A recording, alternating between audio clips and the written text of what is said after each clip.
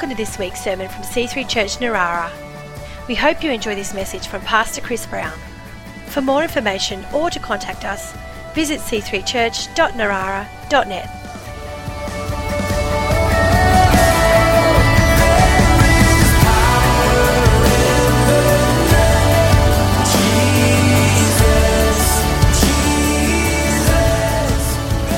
So I'm going to look at two passages and two main points from chapter 2. So as we've said, there's a lot more in this study book and a lot more in the book of James that we have time to go through just on a Sunday gathering. So we'll just land on a couple of things and then you can explore more in your Connect groups or in your own Bible study. So James chapter 2, verse 1, I want to read about 8 verses, and this is in the NLT, New Living Translation. And he says, "Dear brothers and sisters, how can you claim to have faith in our glorious Lord Jesus Christ if you favour some people over others? For example, suppose someone comes into your meeting dressed in fancy clothes." So I probably shouldn't have looked at you, Tim. Probably should have looked at someone else. And expensive jewellery. Oh, there you go, Tim. And another comes in who is poor and dressed in dirty clothes. Sorry, Byron. Sorry. I mean, honestly, sorry, Mark and Yvonne, I've got to say, sometimes, Byron's an elder in the church. He's a great preacher. He's a man of God. He's a successful, well-respected local businessman. But sometimes he does look like a bum, doesn't he? Really, let's face it. Sometimes, we're all about helping people, the homeless, the vagrants, and sometimes I thought, oh, look at that poor guy. I better go and look. How are you? Oh, it's Byron. Oh, yeah. He's there. He's got his beanie in. He comes in, So a man to all men, but he does scrub up reasonably well. Like, when he's preaching, he sort of wears long pants, and shoes instead of thongs. Anyway, he says, look, these people come in with, fancy clothes, and then another comes in who is poor, dressed in dirty clothes. If you give special attention and a good seat to the rich person, but you say to the poor one, oh, you stand over there, or sit on the floor, well, doesn't this discrimination show that your judgments are guided by evil motives? Listen to me, dear brothers and sisters. Hasn't God chosen the poor in this world to be rich in faith? Aren't they the ones who will inherit the kingdom he promised to those who love him? But you dishonour the poor. Isn't it the rich who oppress you and drag you into court? Aren't they the ones who slander Jesus Christ, whose noble name you bear? Just as a side thought there, Jesus said it's hard for a rich person to enter the kingdom of heaven. It's not impossible. So, you don't have to be afraid of getting wealthy. If God's called you, especially into the business world, then go for it and, vision builders and use your money wisely and all that. But there are some challenges that come along with wealth. And right here, people who are humble in physical, financial circumstances often find it easier to humble themselves before the Lord and receive salvation. And conversely, if you're wealthy and comfortable, you might not feel your need for Christ and his touch on your life as much. And in fact, right here, he's saying they go so far as being, stroppy and prideful with their wealth and take people off to court because they got money to throw their weight around. And so we want to stay humble regardless of, wealth levels, yes? Verse 8, yes, indeed, it is good when you obey the royal law as found in the scriptures. Love your neighbour as yourself. But if you favour some people over others, verse 9, you are committing a sin. You are guilty of breaking the law. So it's worth noting that James wrote in an age filled with partiality and prejudice. People were routinely and permanently categorised because of their race or their standing in society, whether it was, Jew or Gentile, rich or poor, slave or free. There's a fair difference. Greek or barbarian. The Greeks called everybody that didn't speak Greek a barbarian. And it was very common to discriminate against people, even hate people just because of their class or their ethnicity or their religious background. So Jesus comes and he throws a spiritual hand grenade into society, and then the things that he said and the things that he did broke down walls that divided people, because his goal was to produce one one new race, if you like, of humanity, the family of God, where there'd be no discrimination, no divisions. And Ephesians 2:14 tells us exactly this. Look at this verse. Christ himself has brought peace to us. He united Jews and Gentiles into one people when in his own body on the cross, he broke down the wall of hostility that separated us.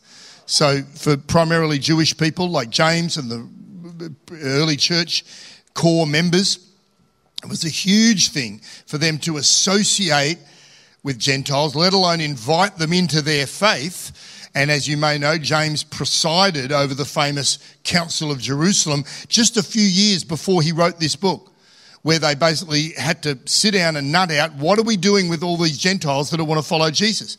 Is this just for the Jews? Is this going to be our... No. And then they realised, okay, we feel God's love is for everyone. Get over your prejudice, open the doors, let them in. All Jew, Gentile, whoever, whatever, you know. So in the church, this unity, this openness, that was radical. It was shocking to the ancient world. But of course, the unity didn't come automatically. And that's why James writes to remind his readers that they need to stay committed to this radical love, to this openness, to this acceptance of anybody coming into their meetings and to love them all equally.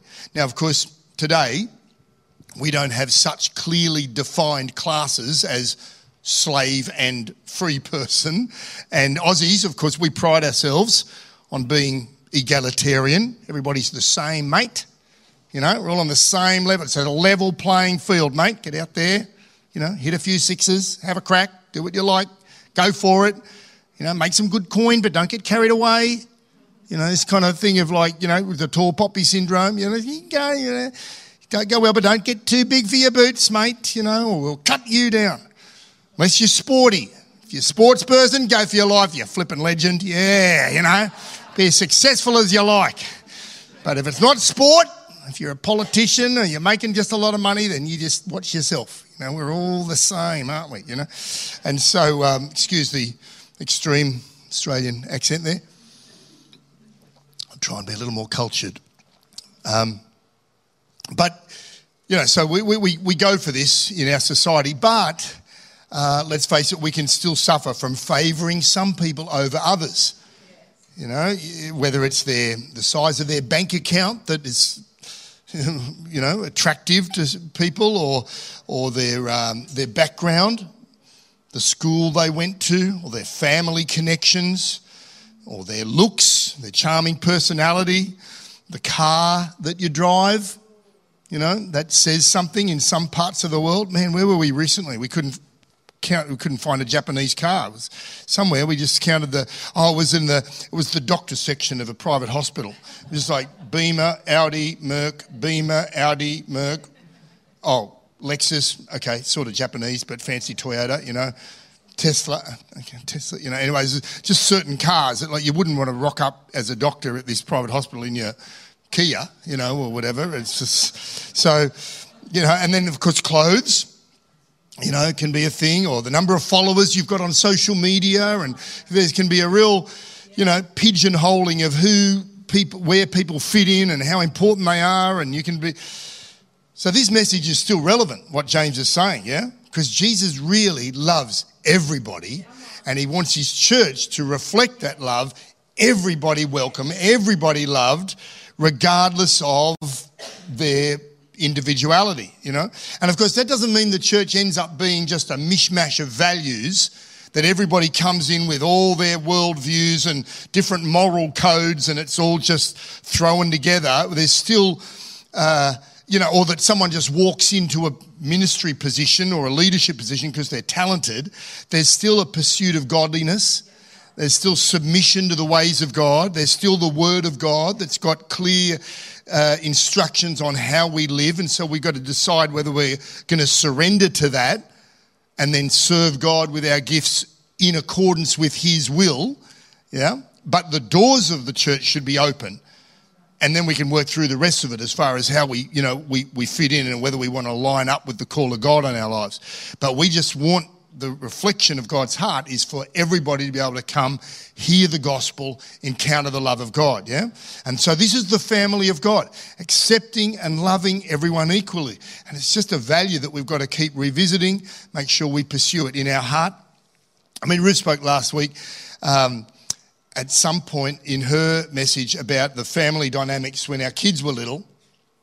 And I get roasted and I try to avoid it, but I can't help it. But because now they're older and tougher and cleverer, they don't like it if I talk about when they're little and, but bad luck. I've only had one life with one bunch of kids, so they cop it. But, and she's talked about how we do the reward chart to encourage good behaviour, and the eyes of the older two would roll, oh, here we go again, because the golden child is going to get all the stars. And they were talking about Luke, who's not here.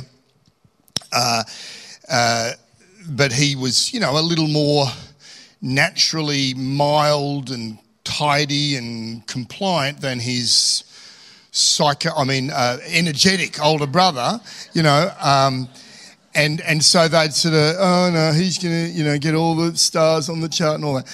But, which was true, and he did, but so we used to have to say, all right, well, it's not a competition.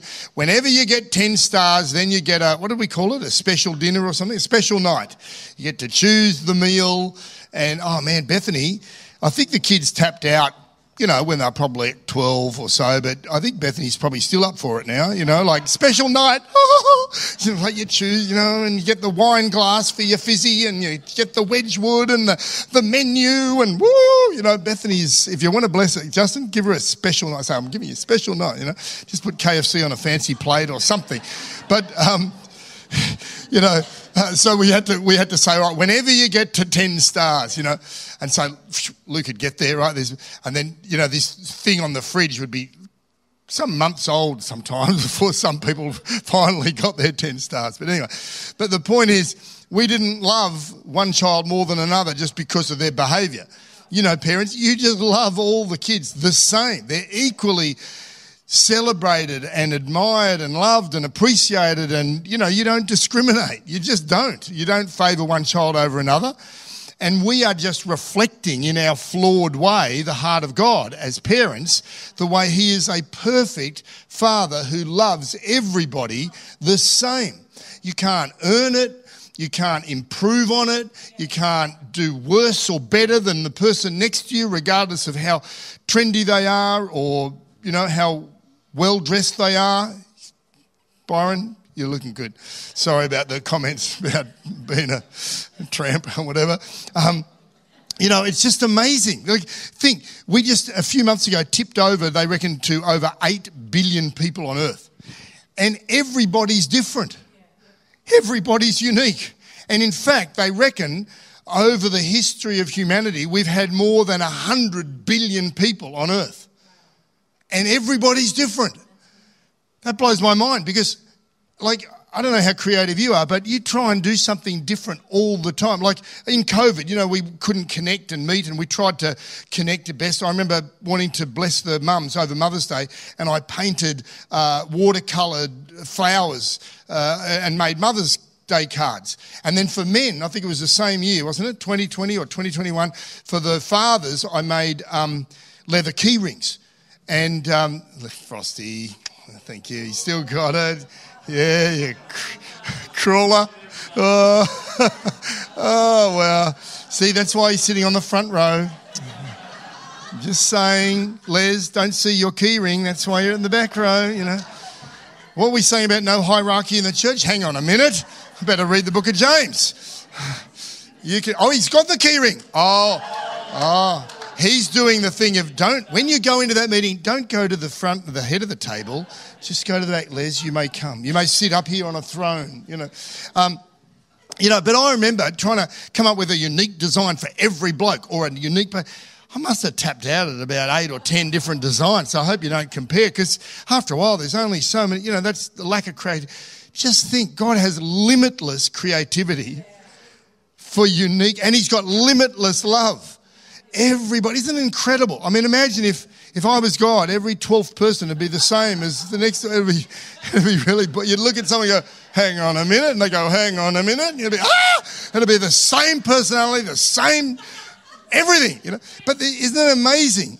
Yeah, but even twins, eventually, even identical twins, eventually look different and are, of course, unique personalities. And it's just a fascinating thought, isn't it? And God, everyone he loves, like the Bible says, you're God's masterpiece, creation, like a master creative artist.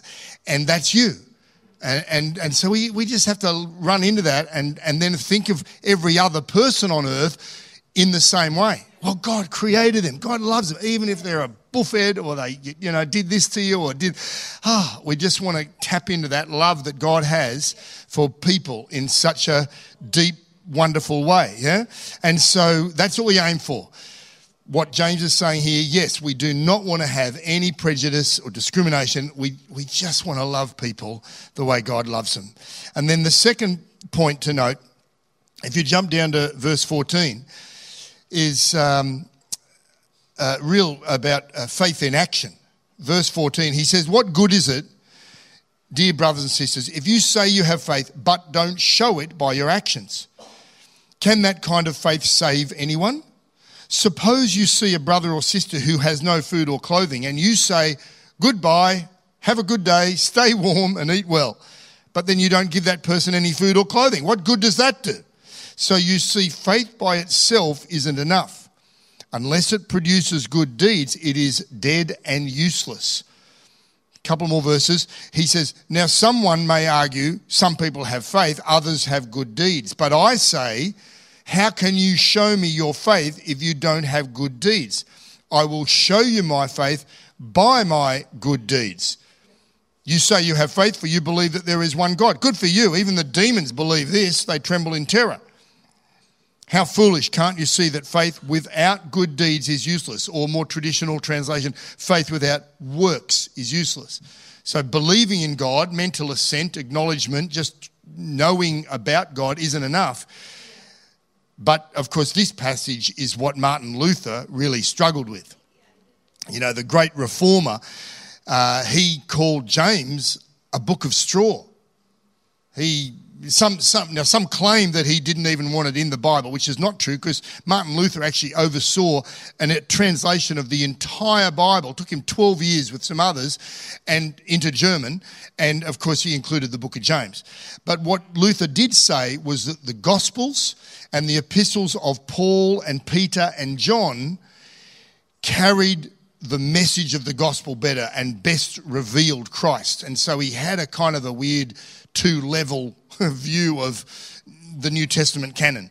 As you can, pendulum swing. So he was so big on justification by faith. This really rattled his cage, this talk of good deeds, because Luther was protesting, hence the word Protestant, against the works-based salvation that the church was teaching at the time. Right? That the church was saying to people, well, basically, look, you're only saved if you behave the right way, particularly your offerings to the church and this kind of stuff. And, of course, Luther wanted people to discover God's love and grace, promising us salvation purely by faith in Jesus. And so he struggled with this passage because, you might seem to, when you first read it, think that it sort of contradicts this salvation by faith theology. But the ideas of justification by faith and then living out that faith with good deeds can easily be reconciled. James is just saying that if you've got a living faith in God, then there's going to be some evidence of that.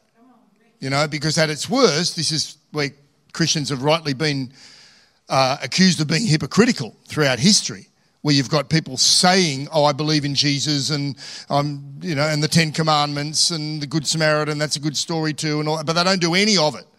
And some people will say, well, that's hypocrisy at its best, isn't it? It's just like you read it, you proclaim it, you say you follow it and believe it, but you don't do it. And so James is just saying, come on, where's the faith in action? And Smith Wigglesworth, the famous healing evangelist, he famously said, faith is an act. And for him, of course, he acted his faith out with dramatic prayers of healing and miracle-producing meetings that, you know, people would come with all kinds of ailments and issues, and he'd see them healed, and sometimes dramatically, you know, picking up dead bodies and shouting at them and punching people in the stomach where the tumour was, and all sorts of kind of pretty crazy radical stuff. And that worked for him. For others, the act of faith might be not as dramatic. It might just be bringing someone to church, which can actually be quite dramatic in itself, because if you read in Luke 5, there's a story there of a paralysed guy who has some mates who bring him to church, so to speak. They wanted him to hear Jesus and to be prayed for and touched by Jesus and healed. So it says they carried him on his mat. We don't know his name. We could call him Matt, you know. And he's carried along, and they get to the house where Jesus is. It's so packed out they can't get in. So right there, a lot of people would stop acting on their faith and go, sorry, Matt, looks like you're stuck on your mat. We'll just carry you home. All right, well, we'll go via the pub and we'll give you a drink. But, you know, you've lived like that for a long time, so, yeah, you're used to it. You'll be fine. And that would just, you know, be where they just back off. It's just so much hassle. But you know the story. They climbed up, got on top of the roof of the house. It says they opened the roof up and lowered him in, which I just love this story. I just love the image, don't you? I just love the fact that Jesus, the chosen guys should do this scene if they haven't, you know, because Jesus, they have, you know, Jesus, you can just imagine, he's teaching him as I go. Now, the third thing, you've really got it, and then there's this mess falling down, and then there's this guy, hi. He can't move. He's just lying on the mat and he's just lowered down. Everyone stops. Everyone looks at him. Just like, okay, just hold that thought. Everyone just, can I help you? You know, like, hi, you Jesus? Sorry. You know, I love it. Just get down he comes. But you know, it says, Jesus, seeing their faith, said to the man, your sins are forgiven. So their faith was noticeable, visual. It was something that you could recognize because their faith was demonstrated by what they did.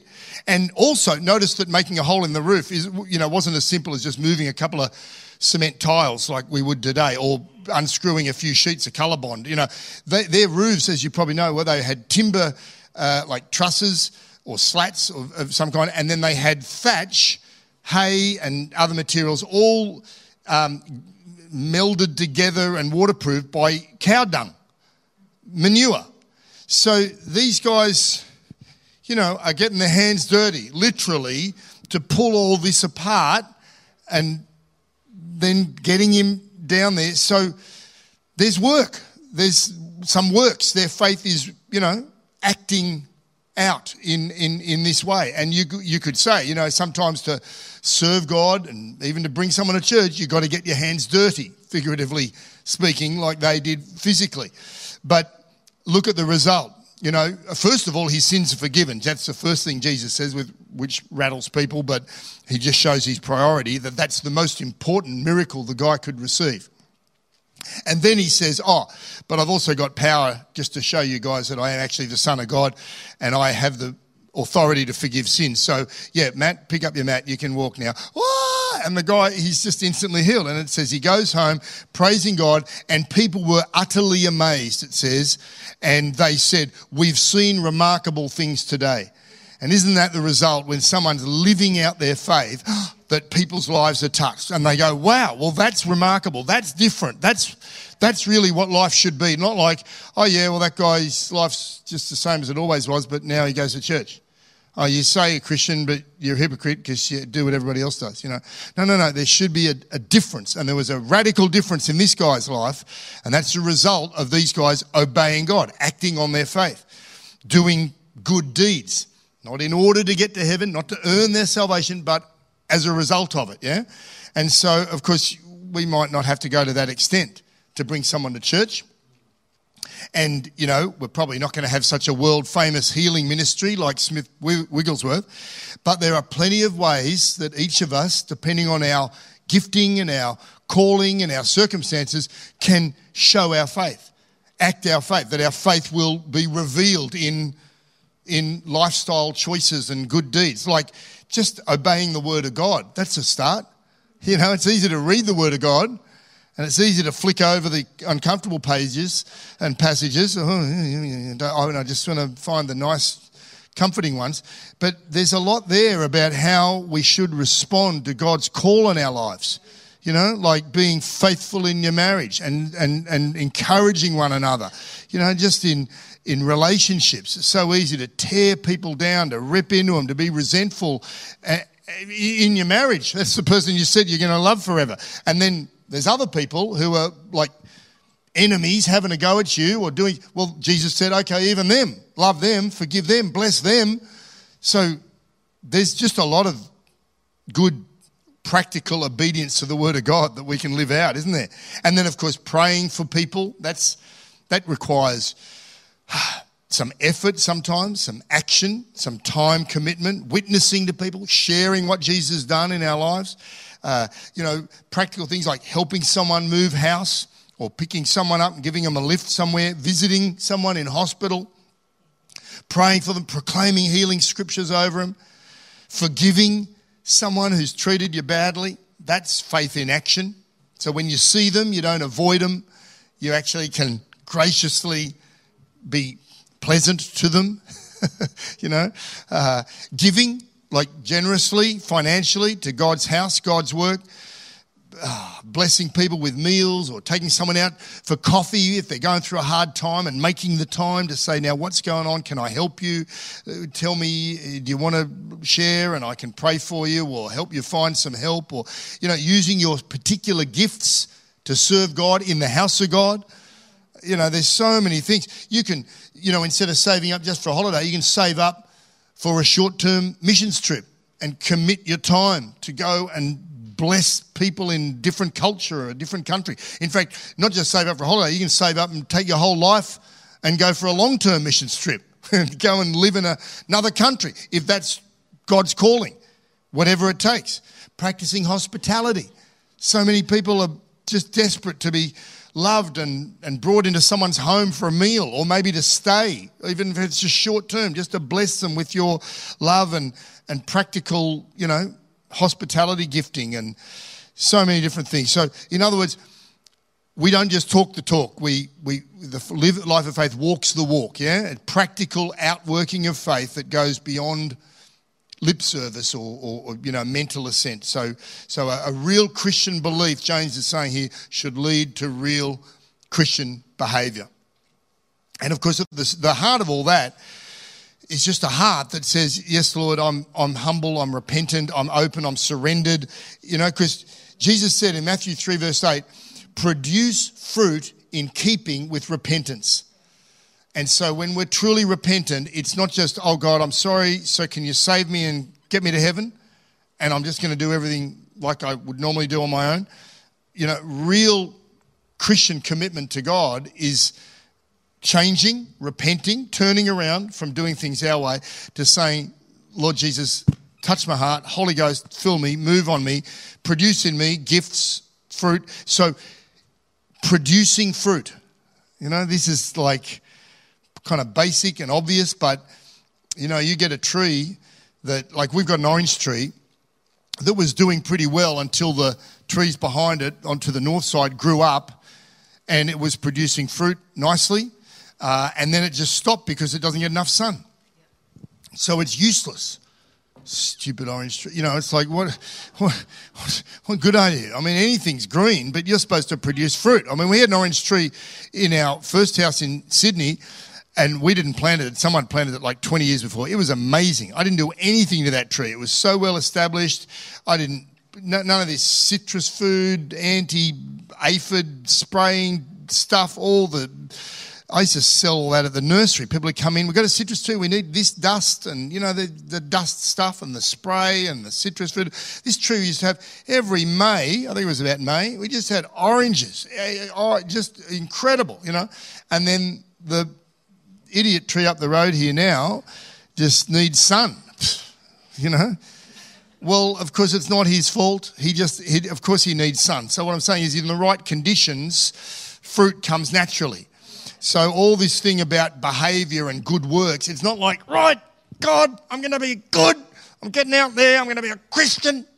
Going to pull someone's roof open and drag someone to church. It's like, no, we don't want you to wreck the roof. You don't have to, bash someone. I'm bringing you to church. The pastor said I've got to drag someone to church. It's not an effort, is it? Because fruit just comes naturally in the right environment. And that's why we're told in Galatians 5 that the Holy Spirit produces character qualities in us, and it's called fruit, because that's the way the Holy Ghost works. He doesn't say, right, I'm coming in, clear the decks, it's going to hurt, bash, make, He's like, no, he's going to grow inside us. And we repent, we turn to God, we make the right conditions, we let the sun shine in, and the fruit comes. And so I find that encouraging, because when I read, passages like James, I can easily think, right, what have I got to do? Come on, I'm a bit task-oriented. Right, I've got to serve God. I've got to make this happen. But then the yoke is easy. Jesus gives us a light burden. It's not too hard for us. God doesn't ask us to do stuff that we can't do in him, with his power, with the Holy Ghost, producing fruit, yeah? So be encouraged. On one hand, we've discovered here today that, God loves us all. That includes you. We want to love without prejudice, like he tells us to. We want to keep the doors of our heart and our home and our church open to people, but also appreciate God loves you just the way you are. And then as a result of that, the good works that we're told to do is not a result of effort or earning something from God. It's just a natural outflow, yeah? So we do then consider, well, what does that look like for me? What does it mean for me to be fruitful? And that is different for different lives and circumstances, yeah? But let's love without prejudice, amen? And let us live beyond ourselves for the Lord, for others, so that our faith is demonstrated and fruitful. Amen? Praise him. Come on, let's pray.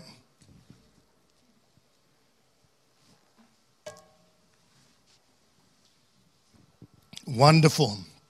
We thank you, Lord. Well, we thank you for the power of the Holy Spirit. And we thank you for today and what that means. That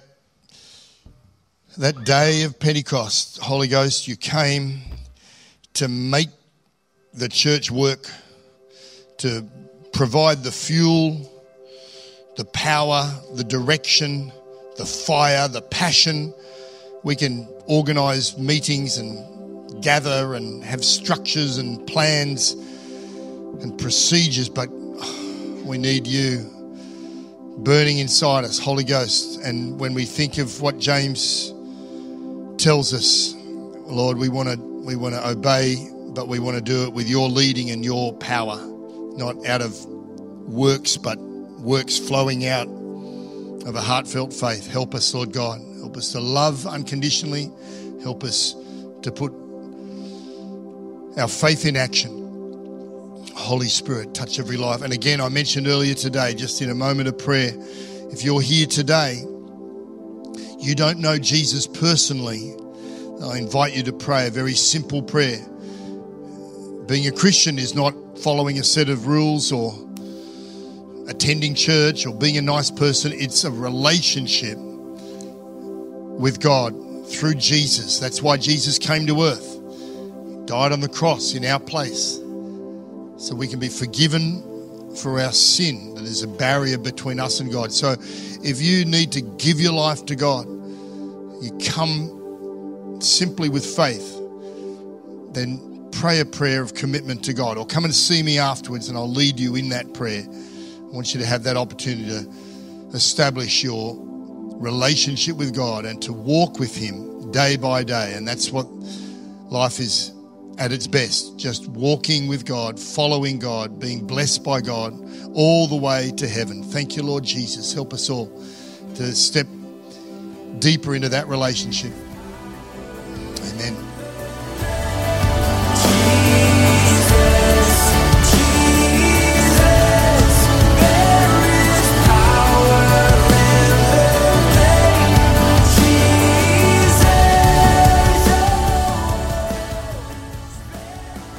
hope you've enjoyed this week's sermon.